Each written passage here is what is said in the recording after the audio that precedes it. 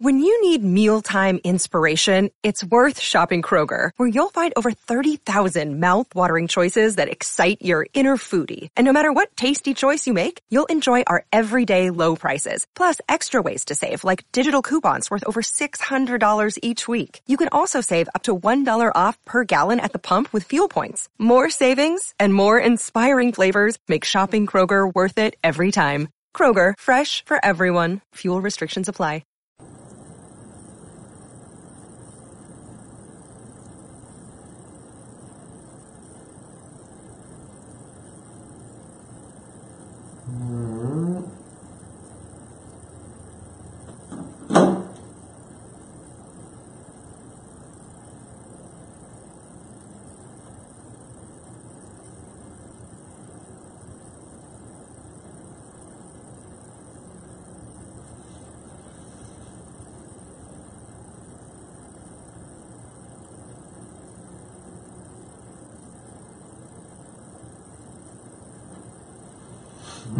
Going. All right. Hello again, everybody. Tim McKernan, Dan McLaughlin with you here on the Live from Spring Training program presented by Design Air Heating and Cooling, the #1 train dealer in the Midwest. Dan, you know what it is? It's hard to stop a train. Good to see you, man. Great to see you. Thank you for coming by the home office in Florida. This is hot take heaven. This is hot take heaven, Florida, and I anticipate a lot of hot takes, a lot of questions, and I'm looking forward to it. You know, when you first came to me and you said, let's try something different, I was like, not so sure about it, because I'm not really inclined to be, you know, a guy that gets on Facebook or many things. You're not on Facebook, for the record. I'm not. So, when it comes to technology, I don't know a lot of things, much less anything. Like, for instance, I did a thing yesterday. What did you do? Well, behind the scenes, I did this little thing on my Twitter feed, and I get to promote my Twitter feed, I guess, because I'm on Twitter. And let me show you here what they did. They put this little thing where we're so bored, so we took the three cars. I didn't see that. Yeah, and I don't know how he did that, but I don't know how to do it. And I said, well, make sure I get this on my Twitter feed so you can kind of see what it is. So what do we have going on there? We have Red, Lou, and Lou Brock. Yeah, and so they were able to do this. I had no idea how to do it, but you know what? We were able to do it and put it on, and I had no idea how to put it on even Twitter. So I had them do that for me too. But I'm happy to be here. It's going to be a lot of fun. Yeah, we're looking forward to doing it. A lot of people I know have questions regarding the Cardinals. I was saying this on the radio show and on the first one that we did with Derek Gould last week, and that is, this is a weird spring training in the sense that it is the first time in a very long time, probably going back to the first time I came down here with Cam Levine in 2000, where I feel like a lot of people in the fan base are fired up. That's a good word. It's a little, broad, because that's, like, we'll just tweet out a clip of a sound bite and people go, screw that, that's not the way. So there's frustration. I think it's because, A, the Cubs are the ones that they're chasing, and B, there was a sense that they were going to do more this offseason than, at least at this point, they have done. That's what I think is going on. Well, I also think that fans want the traditional closer. I think that's a big part of it too. And, you know, we have, and me included, have said a lot, you know, about the fact that the team is moving into a new TV deal. There's going to be additional funds. They got Ballpark Village. That's doing extremely well. We're drawing 3.4 million people through the turnstiles. So you get the feeling that, okay, there's a lot of money coming in. Why isn't the money being spent? And I do think that that's a false narrative in that they have spent the money. It's whether or not you think it's wisely. Like, even last year, you look back to Dexter Fowler and Brett Cecil. Cecil had a tough first year. I thought Fowler's year actually was pretty good. Yeah, numbers-wise, it was good. The consistency with the health was probably the biggest factor. But I thought he was pretty good, especially his power numbers. And then I look at what they've done this year. They completely revamped their bullpen. And I've always said this, the hardest thing to do for any GM, outside of having Aroldis Chapman as your closer, where you know you have kind of a given, the guy's going to throw 102, right? Other people go up and they go down. They go up and they go down. So I've always been of the belief that you wait and see. And I know that's probably not what fans want to hear, but I mean, you look at the addition of a Bud Norris, you look at Luke Gregerson, you got Tyler Lyons coming back, you've got Matt Bowman and some givens that you think that you got. And my whole thing is let it play out. I mean, go back to 2011, and it was Brian Augenstein and guys like that. I haven't heard that name. I mean, they had some guys that you would think, what are they doing? Yeah. And then all of a sudden the bullpen got revamped, and by the end of the year was pretty good. So I look at like 3 to 4 dates, if you can bear with me here. We talk freely, right? Yeah, it's a free-for-all. Oh, it's a total free-for-all. It's an absolute free-for-all. Facebook Live. Yeah, the questions are coming in here. You're welcome to post your questions. We'll get to as many of them as we can. So what are the 3 dates you were saying you look at? So the first date was today, when pitchers and catchers report, and you have kind of an idea what the 40-man roster looks like and who the invites are. Into spring training would be my next one that I take a hard look at. My third one would be 2 months in. I like to see where the team is at that point, and then at the trade deadline. Yeah. So, you've got all those kind of markers to say, well, here we're at opening of spring training. Is it where we're going to be at the end of the year? No. I can guarantee it's not going to be where it is. There's going to be injuries. There might be trades. Could be a great year. Could be a bad year. You don't know. But then at the beginning of the season on March 28th in New York when we play the Mets, that's going to be a different looking team than maybe the one we have right now, because there's guys with options and there's guys that may impress in spring that you're not thinking of right now. And then you look at 2 months in, you say, man, the guys that we thought were going to be pretty good, some of those guys maybe haven't been there. They have options. They can go back down, and maybe we can get the shuttle going from Memphis with a reliever or an outfielder. And then you look at the trade deadline. And at that point, then you know where you're at, and you say, well, okay, if we're a pretty good team or a bubble team, do we go for it? Does it make sense financially? Does it make sense? Are we really good enough when we look at ourselves honestly? Or if it's one of those situations where you say, we're not that good, and we sell off some of our parts. I'm curious, with how many years now have you been in the booth with the Cardinals? This is 21 coming up. 21 years. Yeah. That is something else. Have you been able to get a gauge on a feel for how good the team is when you're in Jupiter, Florida, and then how it winds up playing out at the end of the year? I mean, because we've seen multiple great Cardinal teams. Can I say yes or no? Yeah, I'm sure, of course. Well, I think when you look back, and I know where you're going with the great Cardinal teams, when you had, and we didn't know Jimmy's first year, but Jim Edmonds was established after 2000 in St. Louis. All of a sudden, you had this guy named Pujols who was just ridiculous. You went out and got Scott Rowland. So when you had that nucleus of players, I think you knew going into spring training, this is the team to beat, not only in the division, because the division wasn't that good. Right. Cubs weren't spending like they're spending. It was the Cardinals and Astros every year. That's it. That's right. And now the playing field has changed, so to speak. I think the basic idea of, I get distracted with this. That's what happens. I'll turn it this way. That's what happens to Larry Nickel when he does his recaps. And I can't believe you're not watching those, by the way. You have no idea what you're missing out on Monday nights. Who says I'm not? That's right. But I think those teams, yes, you knew going in, that's a really good team.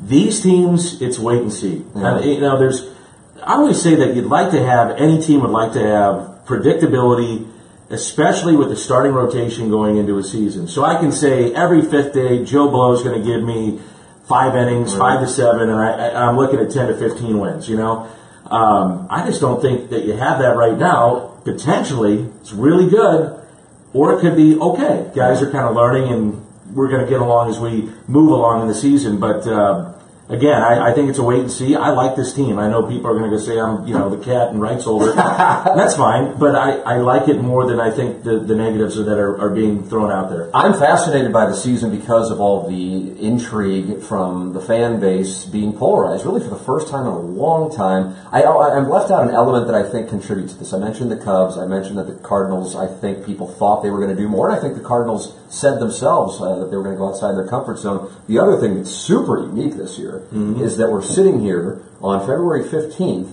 and there are a number of top-of-the-line free agents out there. If you remember, isn't that so weird? 10 years ago when Kyle Oesch came here, and I think it was late February or maybe early March, that was like a huge deal. Mid-March, actually, I think. Huge deal. And now you have J.D. Martinez still out there, Hosmer, Moustakas, Arrieta, Lynn, and then also Greg Holland. And Cardinal fans look at that and go, well, infield's a bit of a question mark. Maybe that's a solution. Back into the bullpen's a bit of a question mark. Maybe there's a solution. Starting rotation's a bit of a question mark. There are some solutions. And so when you see the Cubs do the Yu Darvish deal, and granted, Bud Norris was not a response to Yu Darvish. He was more depth and can play a different variety of roles. It added to Darvish frustrated people. The Norris thing just added to the narrative, even if it's inaccurate, but it did. Yeah. And then if the Brewers were to go get Arrieta, for example, I think then it tips it even more so. So that's a unique circumstance where there are still players out there who I think fans feel like could certainly help the club. Absolutely. And I totally get that. I really do. When you go back to the mid-2000s and the club, led by John Mozeliak and Jeff Luna was put on board, and we saw the transition from Walt Jocketty to Mo. The club was analytics based all the way back in, and then the rest of baseball really caught up. It is fascinating. It's too much to go into a Facebook Live, but how they draft a player and the things that they look at and are able to say, okay, this guy plays in this conference, these are the conditions that he played in, this is the competition that he played against, and this is what we project with that player. Don't look at that, look at me. So anyway, so they have been doing this a long time, right? And so baseball has caught up. I mean, every team is doing some sort of analytics, and the Cardinals are an analytically based team. And so the point that I'm trying to get to is that more and more now teams are saying, why are we paying for past performance? It's very simple. Yeah. And I know it's a generalization that many fans have heard, but why are you paying for past performance when this is a young man's game? And I think that's something that a lot of people don't pay attention to, but when you have taken out PEDs out of the game, and you'd like to think it's a clean game, the guys that were 32 and 33 and 34 that you give a 4 or 5 year contract, when they're 37, 38, they're not, if they're on PEDs, they weren't 37, 38-year-olds. They were younger versions of what they're supposed to be. And so I think that has done a lot of good for the game, but from the perspective of an older player, it's damaged that, because those guys are just not getting paid for past performance. And the guys that are down the hall and are on their computers all day are cranking this stuff out and showing you data that says this is not smart to do this. Now, I'm not talking about any of the free agents that are out there. I'm just talking in a general perspective that when you give guys long-term deals past the age of 31, more times than not, it's probably not going to work out. And that is what we see a number of these guys who are out there right now sitting going, I can't believe that this is the case, because 10 years ago they would have been gold. Yes. But now at 31 it's considered to be a high-risk maneuver. I also think this, and I'm curious. Well, let me say this though too. I think though there is a place for those guys. Now, it's just not 6-year deals. Yeah, and it's not my money. Like if I was a team and I felt, man, I'm loaded going into this team, I think we're going to be really good, and this is the piece that I need to get there. I mean, who's to say that an owner, and it takes one to step up and say, that's the guy. Let's just go get him. We overpay for him, and if the back end of the deal isn't good, so be it. We can live with it. Right. But he's gotten us over the hump. I think that one of the things, and I could be wrong on this, and maybe it's just a convenient excuse, I don't know. The Cardinals in the front office value their young pitchers, many of whom fans, including myself, have not seen pitch way more than the fan base does, in part because of what I just said. The fan base hasn't seen them. So I'm talking about Hicks, Hudson, Helsley. We saw a little bit of Flaherty. It wasn't great, but at the same time, we've seen plenty of guys come up in their first year, and they kind of struggle. Adam Wainwright would be one of those examples if you want to go way back. And so, therefore, they're hesitant to make a move from a pitching standpoint because they value these young arms who aren't like 3 years removed from possibly being here. They could be here, some of them, this year. Do you think that is... Well, that's part of the... Not to take the question, I think that's where part of the game is changing, where the development of players now, because the game is getting so much younger, that teams are saying, you know what, where we may have, let's say 10 or 15 years ago, seasoned a guy a little bit longer in the minor leagues, that time's up. They bring him up. You come up. I mean, if they think that you're going to be a guy that can compete at this level and have a little success, you're coming up. And those days of waiting and making sure everything's right, I think those days are over, because the premium has been put on young players, in particular young pitching and guys that are throwing 100 miles an hour, and they're all over the place now. I mean, look across the board in baseball, how many young guys making an impact in the game some way or another. Yeah. So I think that they push them, and it's not just the Cardinals, I think just a business-wide thing that's happening right now where youth is taking over the game. We welcome you to send your questions in. We have Facebook Live open. Yeah, there's a beverage right there. I have my vitamin water. I heard your son. You can hear him? Yeah. Bring him on down, Anna Marie. Bring him on. Come on down. Join the fun. Come on in, Jameson. Submit your questions on Facebook Live. I know we're on Periscope as well on Twitter, but I have Facebook Live open for the questions. Dan, how far away do you think the Triple H trio and Weaver/Reyes are to being staples in the rotation? What is how much have you seen the Triple H operation? A lot. Yeah? Yeah. All three really talented. It's a tough question to answer because Reyes, I think, I haven't been as excited about a prospect. The only other one I was really excited about like this was Oscar Taveras. Really? And now it's Reyes. I just think. Well, that's saying something. In 21 years, that's those two names. He's the top guy that I can think of pitching wise that I've ever been more excited about to watch. I saw enough, and I know it wasn't a lot, but I saw enough a year ago to say, or 2 years ago, I guess it was. Man, this guy is really special. Yeah. And then he talked to people around the game. Matter of fact, I was talking to a broadcaster the other day, and he works for a team that's in our division. And he said, man, I've never seen a guy like that. And this guy's been in the game for almost 40 years. He said it's just incredible how free and easy the ball explodes out of his hand, and he's got more than just a fastball. And he said also it looks like he's got a clue what he's doing, which is true. In terms of Weaver, boy, he had that 7-8 game stretch last year that was, caught your attention, where he's you look at him, he's not a big physical imposing guy, but he's got a fastball in late life on his ball where he's able to pitch up in the zone, where you don't see that a lot. And then with Flaherty, I think Flaherty was really nervous. I don't know if he'd ever admit it. It was just my gut feeling. Yeah. And talking to people and just watching, it just looked like, he was a young guy.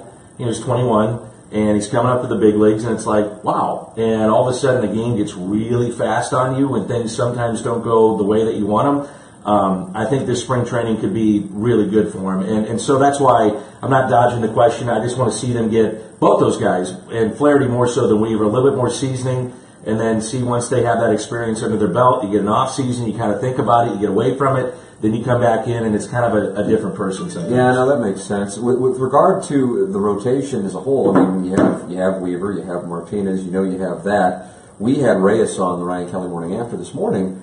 And great shape, isn't he? Oh my God, he's looks like a different guy. He really does. He truly does. And we asked him, because I kind of get the sense that the Cardinals wouldn't mind seeing him at the back end of the bullpen. I feel like that's. And then we asked him about it, and he doesn't sound like he's real interested, but he's not saying it in a way where he's saying, I wouldn't do it. He's saying, I just want to be part of the roster and be healthy.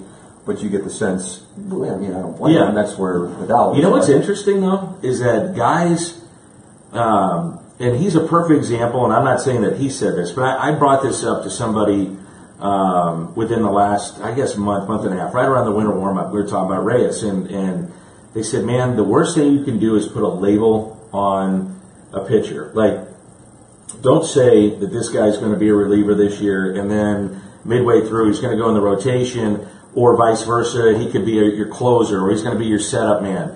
I don't think that guys like that. And I do think the majority of pitchers, if not all of them, if they're honest, would say, yeah, I'd like to start because that's where it seems like the money's going. I look at his situation like this, Tim. I think if he goes in the rotation, and a lot depends on what you get out of the first couple of months, like we were talking about. You see the first 2 months and see if guys struggle, see if there's a fit in the bullpen for somebody, whatever. There's a million different scenarios. I think his best fit might be in the starting rotation. And I know people would say, boy, he looked great as a closer, and I completely agree. I think he'd be an awesome fit there. But when you have such a special talent, and it's not to say that you're not with kid gloves with every guy that's coming back from an injury, and just because he's a special talent, you say, well, we're going to treat him so much differently. They're going to do that with everybody. They're going to treat them all with kid gloves. But if you put him in the rotation, I think you know what you're getting every fifth day, which is going to be, you would like to think, 5 to 7 innings, but it's controlled. So you know every fifth day he's going to pitch, right? You know you can really manipulate what you want to do with him in the time between those 5 days, to where if you're a reliever, you're going to be expected to work, ideally, 2 out of 3, sometimes 3 out of 4 days. Right. And a guy coming off of Tommy John, I don't know if this is, I'm not a doctor, but I would assume that's probably not the best plan that you want to go into this. So that's why I say you keep a really open mind with him, and that I could see him in both roles, but rotation seems like it might lean that way. Yeah, I sense that was the direction he would like it to go. He just wants to be healthy. Miles Michaelis. We're getting a lot of questions. Oh yeah, you better believe it. A lot of them are asking like your favorite cut of French fry. If you have an opinion, though, you're more than welcome to. Favorite kind of fry? I'd have to go Steak and Shake. You like the Steak and Shake absolutely, fry? I love the burger. I wish the fry were thicker. I understand. I like the skinny you fry, like the skinny fry? I do like the big fry. What about the waffle fry? It's a good friend of mine. It's really good. See, that's what goes on in here. It is good that I have this turned away from you. Guys, why do the Cardinals hold spring training in Florida when it's 80 degrees in St. Louis in February? I believe that's an outlier day. Because it is. I'm going to say it's an outlier. It's an outlier day.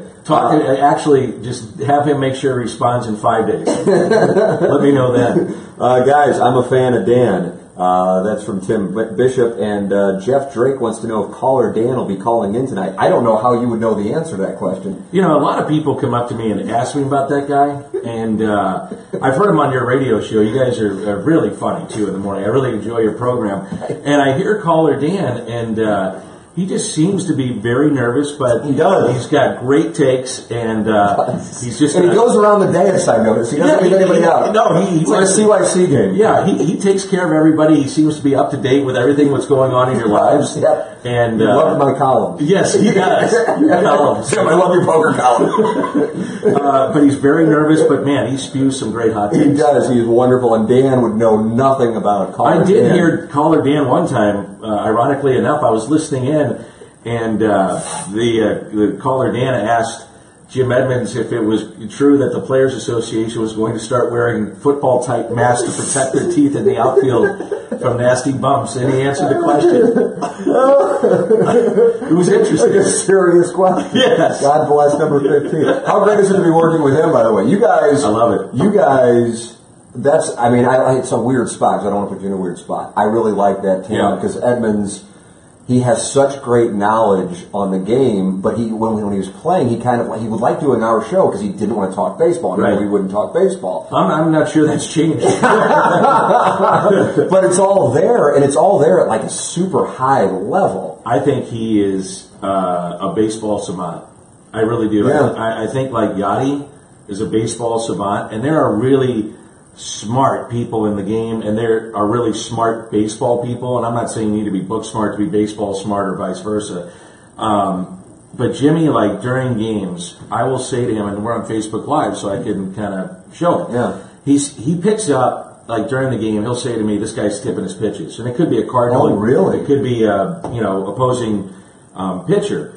And I said, you're not picking this guy up. He said, oh yeah, I'm picking him up. I said, all right, next inning he's out there, before the pitch comes, I want you to, show me fastball, show me curveball, show me changeup, just tell me what's going on. We'll pick one batter, right? And I said, I'm not going to give it away though on the air. I just want it for my own personal enjoyment. So, I'd say, okay, here comes a 1-0 pitch.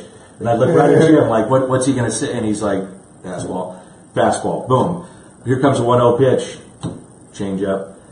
Here's a 1-1 curveball. I mean, it was, and he went through the whole inning and picked up everything. And so there are guys still with the Cardinals and with other teams that go to Jimmy, and first of all, he's got great respect when he walks in the room. Yeah. Everybody knows who he is. Everybody knows his career and just how talented he was. And he was ridiculously talented. But they'll go ask for advice. Like I remember, I think it was Ian Desmond a few years ago. He was trying to play the outfield. He was moving to shortstop, and Ian, saw Jimmy and just said, "Hey, man, will you watch me in this series? And if you think of anything that you see, let me know. Like, tell me what you're seeing, or if I'm not positioning right, do I need to be doing something else in my jumps? Whatever you think." And that's the kind of respect he gets. But the thing that surprised me the most about Jimmy is that we become very good friends away from the ballpark, and you go out to eat, and you're talking about family and life and all that kind of stuff. But how hard he worked at the game. And I think that's kind of a misconception for a lot of people, because he made it look, he always had the dives and the things like that, but he'll tell you, he's like, man, I wasn't the fastest guy, didn't have the best arm, didn't have this, that, and the other, but man, I worked. Yeah. And I worked and I worked and I worked. And I've talked to other people, and they say he really did. He put in the work and became a great player. And I thought it was a shame, and it's not because he's my friend. I said this before. You going Hall of Fame? Yeah. I was just about to ask you that. I think that is one of the biggest I think he's a legitimate borderline Hall of Famer as he is, and for him to not be on the ballot after one year is a farce. Well, I thought, you know what I really thought was going to help him is that in the age of Sports Center and highlight shows and everybody in that era really watching that. And an increased premium placed on defensive metrics. Absolutely. And that's the other part. I thought, man, this guy, he's going to have a shot, and not to get the votes to get off the ballot 1 year, I was just shocked at that. I think he was on the ballot in a bad year. And I think Roland might find the same thing. Yeah. I mean, in my time doing games, I've never seen a better third baseman. Now, I think if I watched Arenado every night, I might say, okay, that guy's, he's made some plays against the Cardinals. I'm just like, this guy's unbelievable. But in my era of watching it, I've never seen a better third baseman. And that's Roland there. And Roland, I think, if he stays healthy, probably is. Jim, I think, is a legitimate borderline of him not to be on there. I'm hoping, somehow with a Veterans Committee thing, perhaps. But take a harder look, whatever. But if they'll go, well, he was only on the ballot for 1 year. But if you look at the context, that ballot was a bad break. And I remember talking to Jim before it even happened. And he said it's going to be tough because I'm going to be on the ballot the same year as Griffey goes on. It's going to be a compare and contrast, and it's going to make me look bad in comparison to Ken Griffey. Well, I'd love to I wish the voters would have taken a look at when Jimmy got to the Central and Ken Griffey Jr. got to the Central. Yeah, the world's changed. Yeah, it was a pretty good deal for the Cardinals. Yeah, I was really upset by that. And I think he was too, but it's not his style to talk about. It isn't. He's not like that at all. That was wrong. All right, let me take a look here at some of these. Are they good questions? Yeah, there's a bunch coming in. That's why I'm trying to see what we got here. I'm going to check my Twitter feed. Yeah, maybe there's something going on over on the Periscope one. I'll just have Facebook Live up in front of me. Guys, I think Oquendo will add a lot to this team, especially the young guys. What do you think? That comes from Mark Houston. I think I get asked more about Jose Oquendo. I do too. Isn't it amazing? Yeah. Than anybody else. So for the Cardinals, for fans that don't know, I do a lot of the emceeing of the season ticket holder events and the suite holder events and whatnot. So I'm getting to the point of this where it goes to Oquendo. So a lot of times it's with John Mozeliak, and so I'll get up and I'll, say what I got to say, and then I'll introduce John, and then we do a Q&A. And we will open it up to the crowd, these season ticket holders. And John is great in these things because he wants to give them a little bit extra than maybe they're reading in the paper or hearing us talk about, whatever. And so I guarantee you the last 2 years that Jose was not here, I bet we did 30 events, and I bet Tim 25 out of the 30. The question was asked about Jose, and initially, I think the idea was, well, we have a good coaching staff, which those guys are really good at what they do. So we're going to, we don't want to answer really the question to be disrespectful to those coaches. And the fact is, Jose wanted to be down. He had had some surgery, and he wanted to be down here in Florida working with the young players. But by the end of last year, I was like, man, there is no doubt this team missed Jose Oquendo. And I'm not talking about waving guys in from third. I'm talking about the daily preparation that goes into helping a middle infielder, or any infielder for that matter, but middle infield specifically, in helping them do their job. And it's from footwork, but it's also from positioning and understanding the guy that's on the mound, who's at the plate, studying video, what he's seeing in the game in the moment, and then telling a guy, you need to get a step or two this way, or you need to go this way. You need to be watching for this. I mean, he picks up little things like you wouldn't believe on infield defense. And so if someone asked me now, did the Cardinals miss him, I would say there is no doubt in my mind. And I talked to him briefly today. I said, it's great to have you back. And he watched a lot of the games, and we had a nice exchange. He's a wonderful guy. I used to play a ton of golf with him, too. Hopefully that... great golfer, I can tell. You know what? And you'd look at his stance, and you'd say, it's kind of like how he played baseball. Kind of the open, right. His hands are so good, and he crushes the ball when he wants to play, and if he wants to go out and shoot par, he shoots par. Really? Yeah, he's a really good player. How about that? Well, people are super excited about him. And were you surprised when Willie McGee decided to get... I was. Yeah. So was I. I'm excited as a child of the 80s. Absolutely. But I was surprised.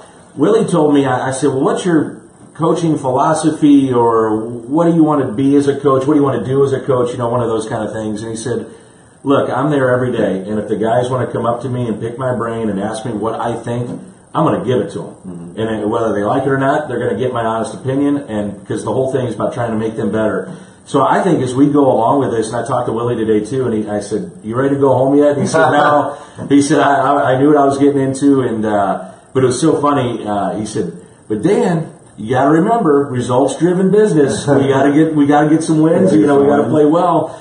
And Willie's just as humble as it gets, and it's not an act, and he's such a good guy. But I think if those players go to him, and it could be base running, it could be hitting, he's a batting champion, or it could be outfield play.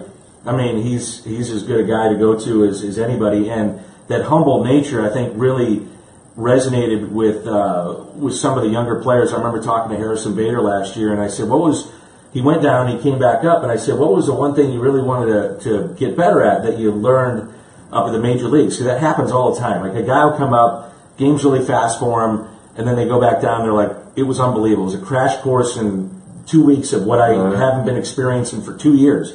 And he said, Willie McGee was helping me so much in my base running and stealing a base, on taking a lead, the proper lead, what to look for in the outfield defense, just things I never even thought about that he was able to kind of bring to the table. So I think that's just a little example of some of the little nuances of the game that probably he can help out with. Yeah, what a great addition to have both of them. By the way, who do you think is going to get the loudest ovation on opening day?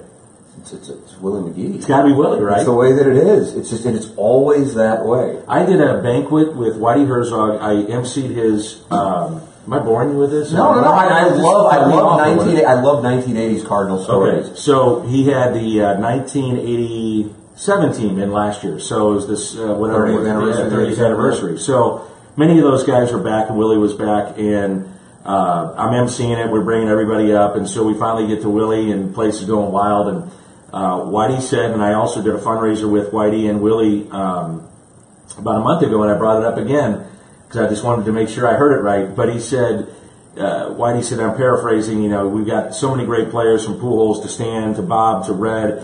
He said, I don't think there's been a more popular player ever in the history of the Cardinals than Willie McGee. Yeah. And that is the statement of all statements. Yeah, to say that is saying something else, but he always gets the loudest ovation. People just appreciate it. I think he's synonymous with that era. And then also the 96 team, and he stuck around, but then also just the humility. I think that's the thing people love. And he had a signature moment in the World Series. Absolutely. A couple of moments, actually. In the 85 MVP. Yeah. I mean, and that was like game 4. And, game 3, took a home run away and hit 2, I guess it was. And, it was the best. And I think any time that he was interviewed, and I always get in trouble when he's up on the stage and he starts just sweating. Oh, does he really? He starts sweating. I said, Willie, we're going to take a break from you. We'll go to the next guy, But that's him, He's just a humble, genuinely wonderful man. He's awesome. I'm thrilled to see him around camp. Dan, do you think the 2018 closer spot will be a revolving door? That comes from Andy Miller. It's got to play out, right? Yeah. I mean, I know on paper they're saying Gregerson, but, the other thing you got to consider, too, if something falls in their lap that's crazy, you do it. And I think also you find out when you look back at the last couple of World Championship teams, I don't think anybody expected in 06 Adam Wainwright to close it out. I don't think anybody expected Jason Mott in 11 to close it out, right? It's a revolving situation, So I do think there might be a little bit more mixing and matching and not the traditional closer at the back end of games. But again, it could go to that traditional closer. And I know I'm not really answering the question probably the way that that was caller Andy. Andy. Thanks Miller. For hanging up and listening. I just don't know. I think you got to let it play out and give. If this is the team that you have in 2 months from now, and Gregerson's your guy, give him the first crack. And if things don't work out, then adjust accordingly. Yeah, I would imagine that it is fluid. I'm curious to see what they get out of Leone, and also if there is a scenario, and if there's a scenario in which Holland is still sitting out there, do you think they would go that direction? They'd probably be the better question, well, twofold. One, where are you as a team, right? Mm-hmm. And then 2, the better question would be if he is steadfast and he and his representation are saying, look, this is the number we want, right? And we are going to wait until we get into the season, and we'll wait for injuries, and we'll wait for scenarios like we were talking about. Maybe somebody is not doing the job and not performing well, or a team says, you know what, the heck with it, we're going to load up our bullpen and we're going to pay the guy X. I mean, unless he's holding out for that, then it's going to be tough to get him if the Cardinals have a price tag on him that they think he's worth. He continues to linger and fall out there. Yeah. And it makes me wonder if that would be a direction they would go if if he were still... I just think, the one thing that there are question marks with the rotation, there's question marks in the bullpen. But I really like this lineup. I think the lineup's got a chance. I think the outfield. I think the thing when you line up the outfield versus the Cubs outfield, you like that. The infield, obviously, the Cubs have just an absurd infield, especially at the corners. And now the rotation, people see that.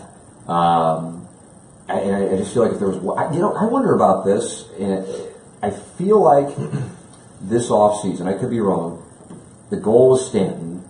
Even if it was a long shot, that was the goal. And in the conversations, you set yourself up for Yelich Rosen, as we saw play out. But I also really believe, and I could be wrong on this, that along with that Marlins outfield move, they were expecting to be able to get Josh Donaldson. And it just... Or maybe Longoria. Or potentially Longoria. I think that's... My point is, I think they were thinking they were going to get another bat and potentially solve the third base conundrum. Could have been, yeah. I mean, I think at that point everything was on the table. Yeah. And when you go into the winter meetings, it's so fluid that teams that you're not expecting jumping in, they jump in. All of a sudden you think, okay, now we got to shift gears, and now we got to go to Plan B, and then it turns into Plan C and Plan D and Plan D, and things happen like that. It really does. Yeah. Let me take a look at a number of them. Dan Moore leadoff at bats, Fowler or Carpenter. A lot of people are enamored by who will hit leadoff because we've seen Carpenter perform so well at leadoff, but Dexter Fowler was signed to be leadoff. What do you think will happen with that lineup? Well, if you stick to what they're saying, which is everybody's heard it probably by now, is that Fowler, they're going to give him the crack at the leadoff spot, move Carpenter down. Carpenter said time and again, it doesn't matter where I hit, I should hit. I personally, I like Carpenter at the top, and I like Fowler as a middle-of-the-order guy, which I didn't expect. If you would have said a year ago, do you want him hitting third? I said, no way. I want him at the top of the lineup. But after I watched his swing, and the fact that his swing is, I don't know if it's changed. I want to talk to him about this, but he's getting more lift, and he's hitting the ball out of the ballpark. Maybe that's his career path, to go from being a leadoff guy now to a more of a power-hitting corner outfielder. But here's what I think, too. I think you signed a guy to play center field. You gave him over $80 million and gave him a 5-year deal. Well, now you've moved him from center field, it looks like. Tommy Pham will be your center fielder. Then you'd say, well, we're going to move you from the leadoff spot, too. Where, these are human beings, too. And I'm assuming that he would like that chance to lead off. And Carpenter probably wants the chance to show, hey, it doesn't matter where I hit. I'm going to hit. But based on numbers alone, I really like that, where Carpenter was a year ago, and the numbers he puts up and consistently puts up as a leadoff man, and what Fowler did down in the order. I just thought it was a plus. Yeah, he wound up really performing well, and surprisingly with those power numbers as well. This was one that he really got a lot of criticism last year, and understandably so, because of the dollars he got last year, and that's Brett Cecil. Ian Pritchard asking what kind of a year it's going to be better this year. Brett Cecil will have. When I did the interview with Matheny for the podcast, he felt like it just was off all year, and the Cardinal fans are going to see a much different guy. Now, Mike always is coming from he's the manager, but B, an optimistic perspective, but for whatever reason, and he didn't necessarily want to go into details, he just felt like the guy that Cardinal fans saw last year is a different guy than they will see in 2018. Well, I agree, and I also felt that he put a lot of pressure on himself with new city, new league, new contract, a lot of money. Expected to get both lefties and righties out, gets off to the slow start, then it snowballs, right? And with bullpen guys, I'm a firm believer in this. You can never, ever, ever predict bullpen guys. And so I would assume that the Cardinals would get a better pitcher than they saw last year. And the fact is that when they looked at this guy, the numbers, the analytics, the metrics showed you he was going to be better than he was. So let's see it come back to where it's probably supposed to be. More questions coming in. They're coming in fast and furious. People seem to think that should they miss the playoffs for a third straight season, Matheny could be out of the job. What are your guys' thoughts? From my perspective, pressure's on everybody. I think that this is one of the first years that I can recall in my career where I come down here and go, oh yeah, I guess if this doesn't work out, there would be changes.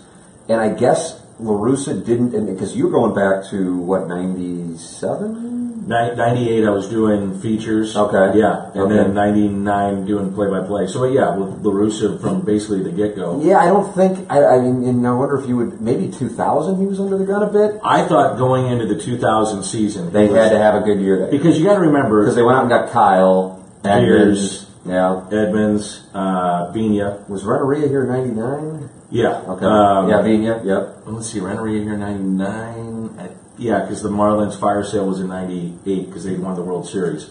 So, and that was Braden Looper deal. And in '97, first of all, the strike of '95 hits. '96, they come back and they win the division. '97, you had McGuire. When you got him at the trade deadline, he goes nuts. They're back into place. Next year, he hit 70. They're back into place. Next year, hit 65 in '99. And people, it wasn't like the fun had worn out, but people were like, it's cool, I love it, it's great, but let's win. Yeah, let's win. And that's when, and I always have said this to organizations' credit, and I'm a rights holder, but they were making a lot of money, people coming through the turnstiles, and, they put it back into the product. I mean, they went out and spent a lot of money, and that became the start of a very good nucleus of players. So I felt if there was ever pressure on Tony, and it was probably going into that season, but I never felt, just because of his record and, these are smart baseball men, they probably realized, you know what, you're only as good as the players you get, right? Mm-hmm. And that the players probably weren't good enough. When you had Rick Croushore closing games out, and, and that's not to say Brian Augenstein and a Rich Croushore. Rick Croushore. Was it Rick? Yes, Rick Croushore. I apologize, I know he's streaming on Periscope. Larry Lubers at one point. Larry Lubers. Travis Smith was brought in. I at remember one point. T. Smith. Yeah. So I mean, you're as good as the players, right? So I think most people believe, hey, Tony's really good. Maybe if he feels pressure, it might be this year because they were a better team, but going back to what this gentleman is asking about Matheny, I think, look, it's a good team. It's probably, is it going to get better as we go along? Probably. And is there pressure on him? I'm sure he feels pressure because they haven't gotten in for the last 2 years. Yeah, I asked him about that point blank when we sat down, I guess it was 2 weeks ago at this point. Yeah, 2 weeks, 15 days ago. And he said, listen, I hear it. I know it. And he told the story, and if people haven't listened to the podcast yet, is this with the couple leaving the restaurant? Yeah, how about that? Where the couple's leaving the restaurant, he holds the door, and the wife says, he looks familiar. And the husband says, oh, don't hold the door for that loser. And he laughed about it. It's great. And he said his daughter was with him, and his daughter was, very irritated, to say the least, to see that. And he goes, honestly, I'm not surprised by this because I saw it with Tony. Right. And you may remember this, and I think it happened at spring training. Mike said it happened in St. Louis. But I think it was a banner. The banner. Yeah. So I don't know if you were calling that game, so it was a spring training game. I don't think we were. I think I was here, though. I remember seeing it. It's like something like Save our Cardinals, Fire La Russa, and Jockey, or something like that. And I think it was 2000. I don't know which year it was. It was going in. It was like late 90s, early 2000s. Yeah, it was in early 2000s. It obviously wasn't, after 2004. But the point being, Matheny's sitting there thinking to himself, oh my God, here's a guy who had the success he's had. Matheny's obviously bigger, which means they had a good year in 2000. They won the division and they went to the NLCS, where they lost to the Mets. And he sees what can happen. And so he goes, I knew this was coming when I took the job. You sign up for it. Right. You sign up for the criticism, But it's very cliche. You got to say, well, you got to have thick skin. I mean, but you're still a human being, right? Come on. And I think he also made reference to how I don't know what the right word would be for his post-game press conferences.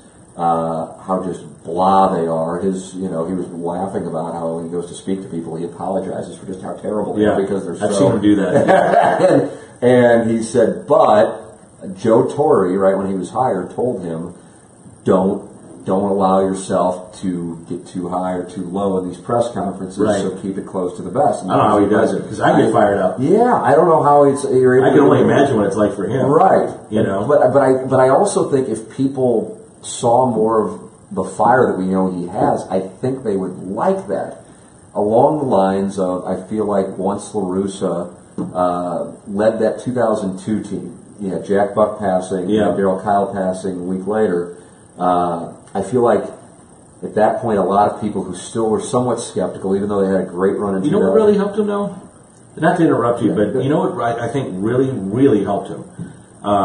Was doing his Sunday KMOX radio show. Yeah. Now, if you were, and I was working at KMOX, so I was listening a lot to it, but he would get those adversarial calls. And, hey, Tony, why did you do this yesterday in the fifth inning? I mean, I've been around, watching baseball for 60 years, and that's not Cardinal baseball, and blah, blah, blah, blah, blah.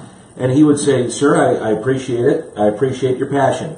But let me explain why I did it. Yeah. And you'd listen to his explanation, and you go, okay, I may not agree with it, but that's pretty good. Mm-hmm. I see what he was doing, and I do think he won fans over with that. I definitely think the year that you're talking about, my goodness, I mean, to keep that team together, much less win, was incredible.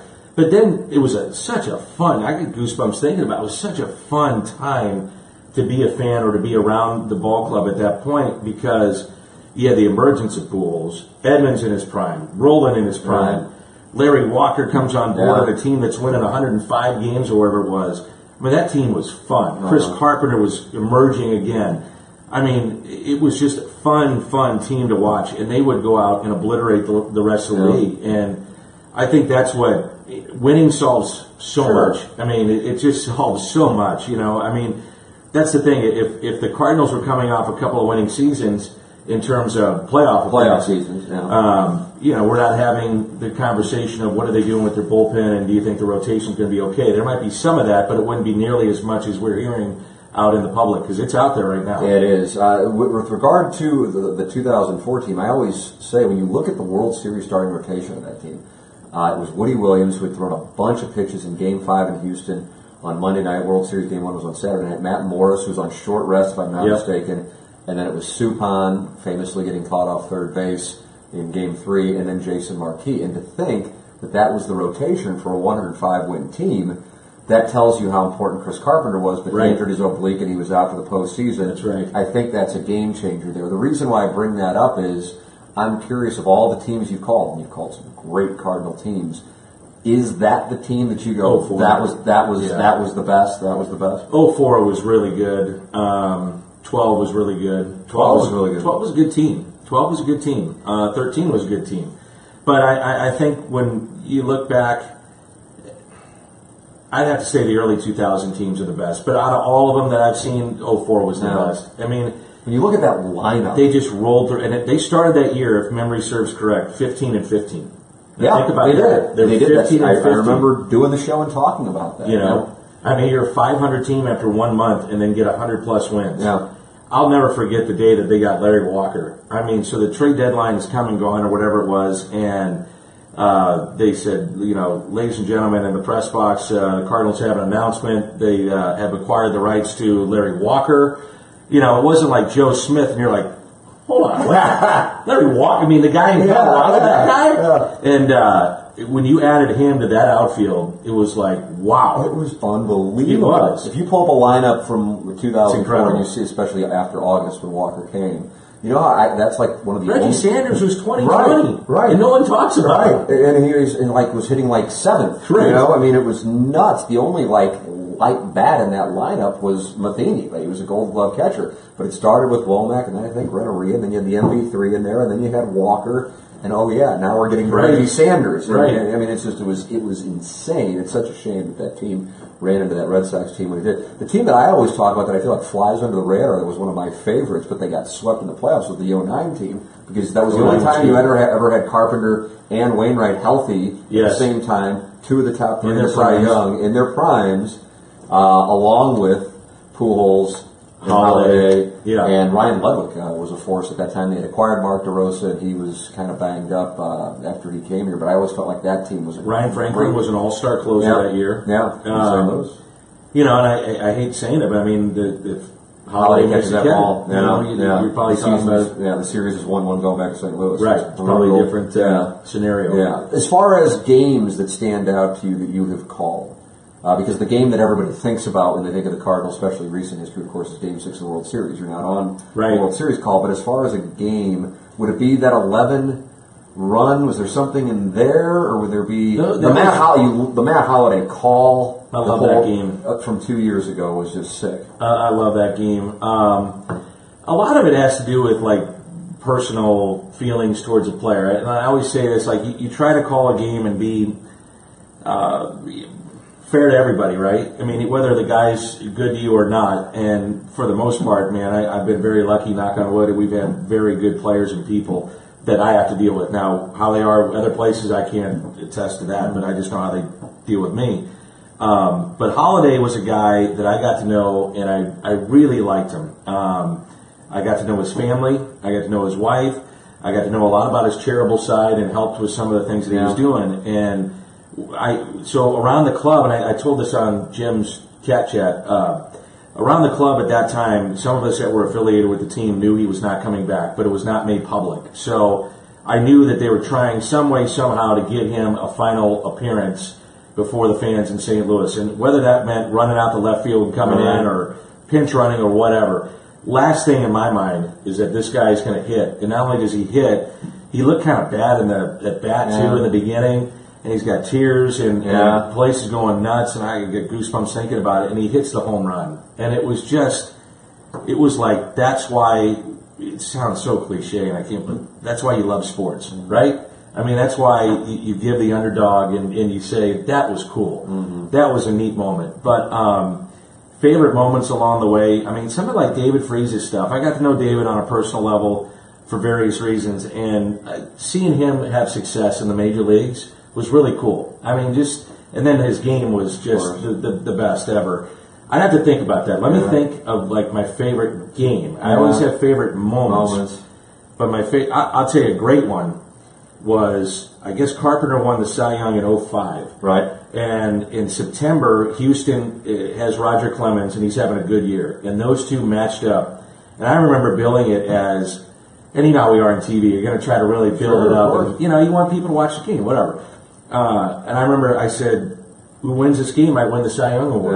Yeah. And Carpenter was awesome. I mean, he was just his vintage Chris Carpenter. And that was a cool game to call. I thought his game back in Toronto for the first time, that was neat. Yeah. Seeing him go back to the team that originally drafted him, they cut him loose. Here they gave up on him essentially, and here he comes back and he throws a one-hitter. Yeah. Stuff like that. I thought going against the Cardinals, one of the neatest human sides of a game that I've ever seen, and then I talked to him afterwards with Terry Collins, but seeing Johan Santana, am I boring you guys with this? No, I'm enamored by it. Okay. I didn't know which direction you're going here. So the Santana no-hitter, Johan? The Santana no-hitter was, I thought, one of the neatest games of human drama of a baseball. It was like watching, what's the movie with Kevin Costner, and he's going through with Detroit, and he's game of their life or whatever. Yeah. Vince Scully's doing the narration of the movie and all that. It reminded me of that. For the love of the game? For the love of the game. Because when I'm watching him, I know, and I've talked to the other broadcasters, I've talked to other people around, and they're like, man, Santana, he's coming back. But, to see him even pitching is really a great story. I mean, he's had so many injuries and what's going on with his shoulder and whatnot.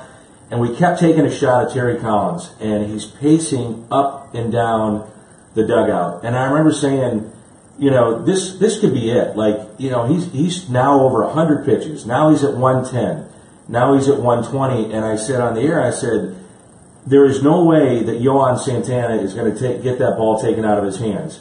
Terry Collins probably right now is praying for a base hit just to get him out, because you know what the aftermath on his arm and body might be. Right. But you're on the cusp of history of that organization. First ever no-hitter. Right. And Terry Collins, so next spring training I saw him, I said, we had a shot of you. I said, in the game's going on, did you have tears in your eyes? I said, it looked like you were crying.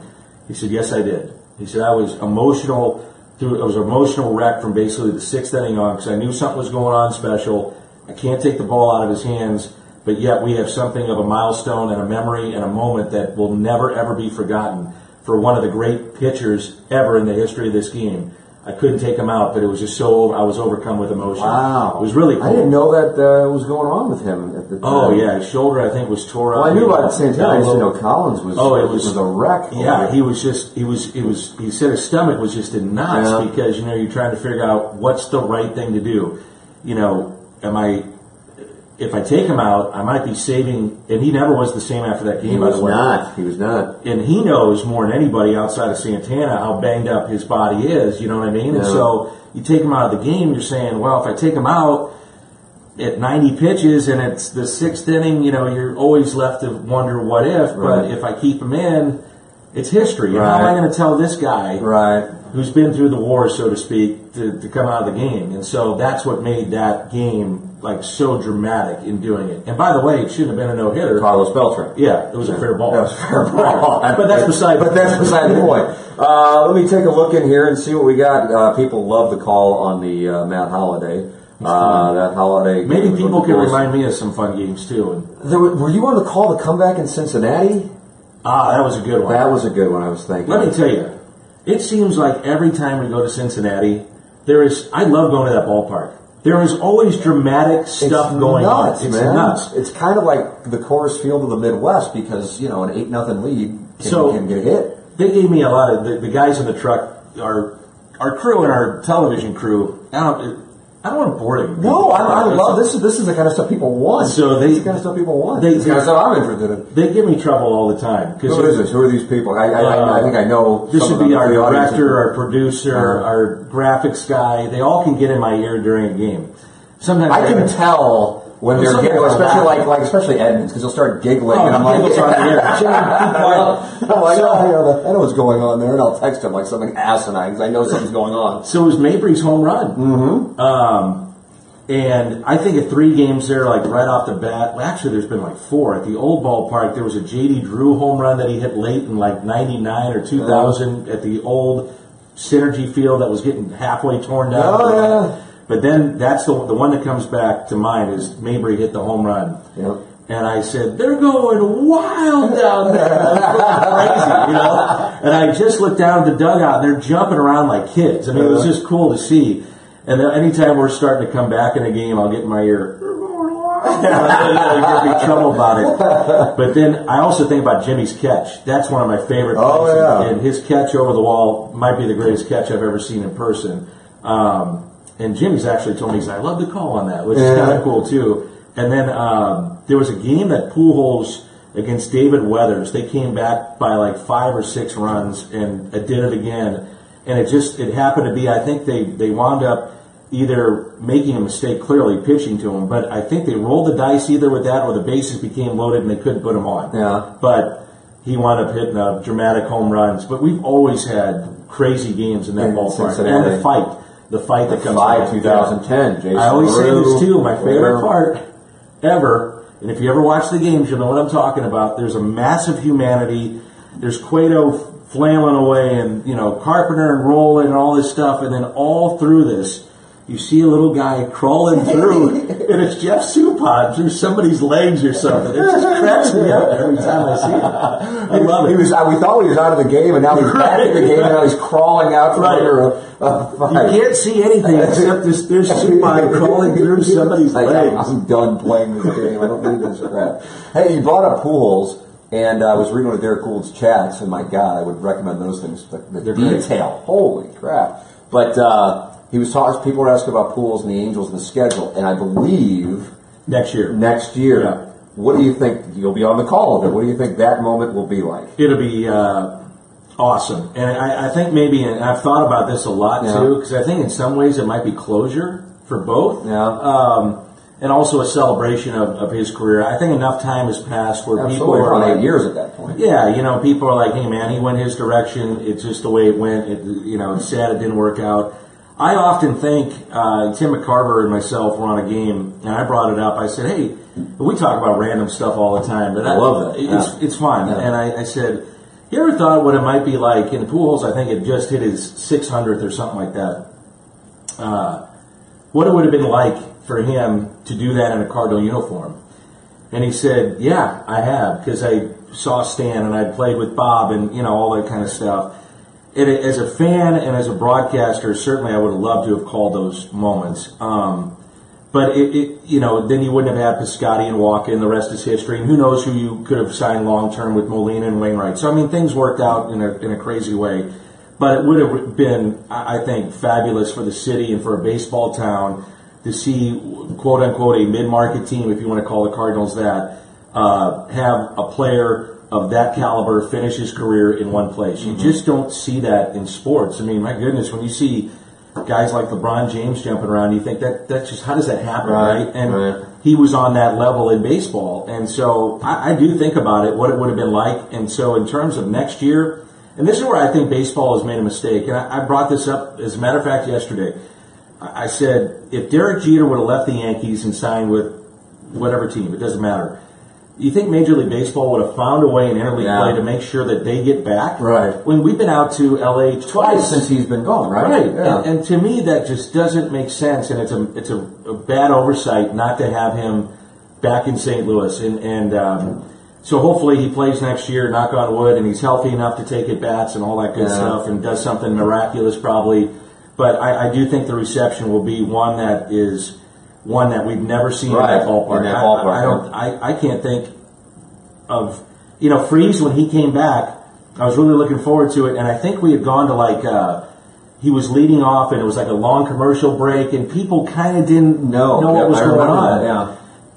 With Pujols, though, you're going to know what's going on, and that part will be just, I think, fantastic. So many people have been asking questions. Dan and I are going to be doing this throughout spring training. Derek Gould will be with me. I think the next one we're going to do is Tuesday, and then Dan will be back, and we'll do this again next week. And when is the first game on Fox Sports? But what? Do you guys have any games? 15 games, spring training, and the first one is a week from tomorrow, which is... That's so quick, because the guys will be before. I know, it's unbelievable. February 23rd will be our first telecast. Sweet. That'll be awesome. Who'll be on the color with you for this? Is it going to be a variety, or will it be... Yeah, we got a variety, guys. Do I have time to go through all this? Of course. So we got Rick Horton, Al Rabowski, Brad Thompson. I think he's going to be outstanding. I do too. I think he's going to be outstanding. Rick Ankiel. Who lives, 15 minutes from the ballpark? I'm trying to line him up so we can, I'm going to make him take me fishing. And Todd Hollinsworth, we do a shared game with Miami, and so I do the play-by-play, and they give us an analyst, and we do the game together. And it's kind of fun because you get the perspective of both sides, and Todd's great, so that kind of stuff is fun. Yeah. I would also advise anybody, if you want us to do this nightly and you're a business owner, we'll find a way to get you on the backdrop too. So just let us picture right here. Yeah, we'll just get you anywhere you want. Here, I can picture right here. I can wear your logo. I'll take the Ireland off. We'll take tattoos. I thought I would wear the Ireland thing with Dan and I here too. Mick's doing the show. Thought I would do that. But yeah, we'll be doing this, and you're welcome. And it'll be on the podcast feed as well if you want to drive around and listen to it as well. We enjoy having all the questions. The spring goes on. One of the more intriguing springs that we have seen for the Cardinals in a very long time. And Dan and I will be talking about it once a week, and Derek Gould and I will be talking about it. We'll look forward to your questions as well. Thank you to Design Air Heating and Cooling. I'm a client of Design Air. Doug Vaughn is a client of Design Air Heating and Cooling. They are the #1 train dealer in the Midwest. Soon I will be. And Dan will be soon at Design Air Heating and Cooling, since they're all over the backdrop here. But when it does warm up in St. Louis, please make sure you're doing business with Design Air Heating and Cooling, because they're making this whole Facebook Live Periscope adventure possible. So support the sponsors, as always, Design Air Heating and Cooling. Dan, thanks so much for dropping by the home office. Enjoy it, man. Looking forward to doing it again next week. Thanks. And thank you to everybody for tuning in here on Live from Spring Training in Jupiter, Florida. There it is. Fun for the whole family.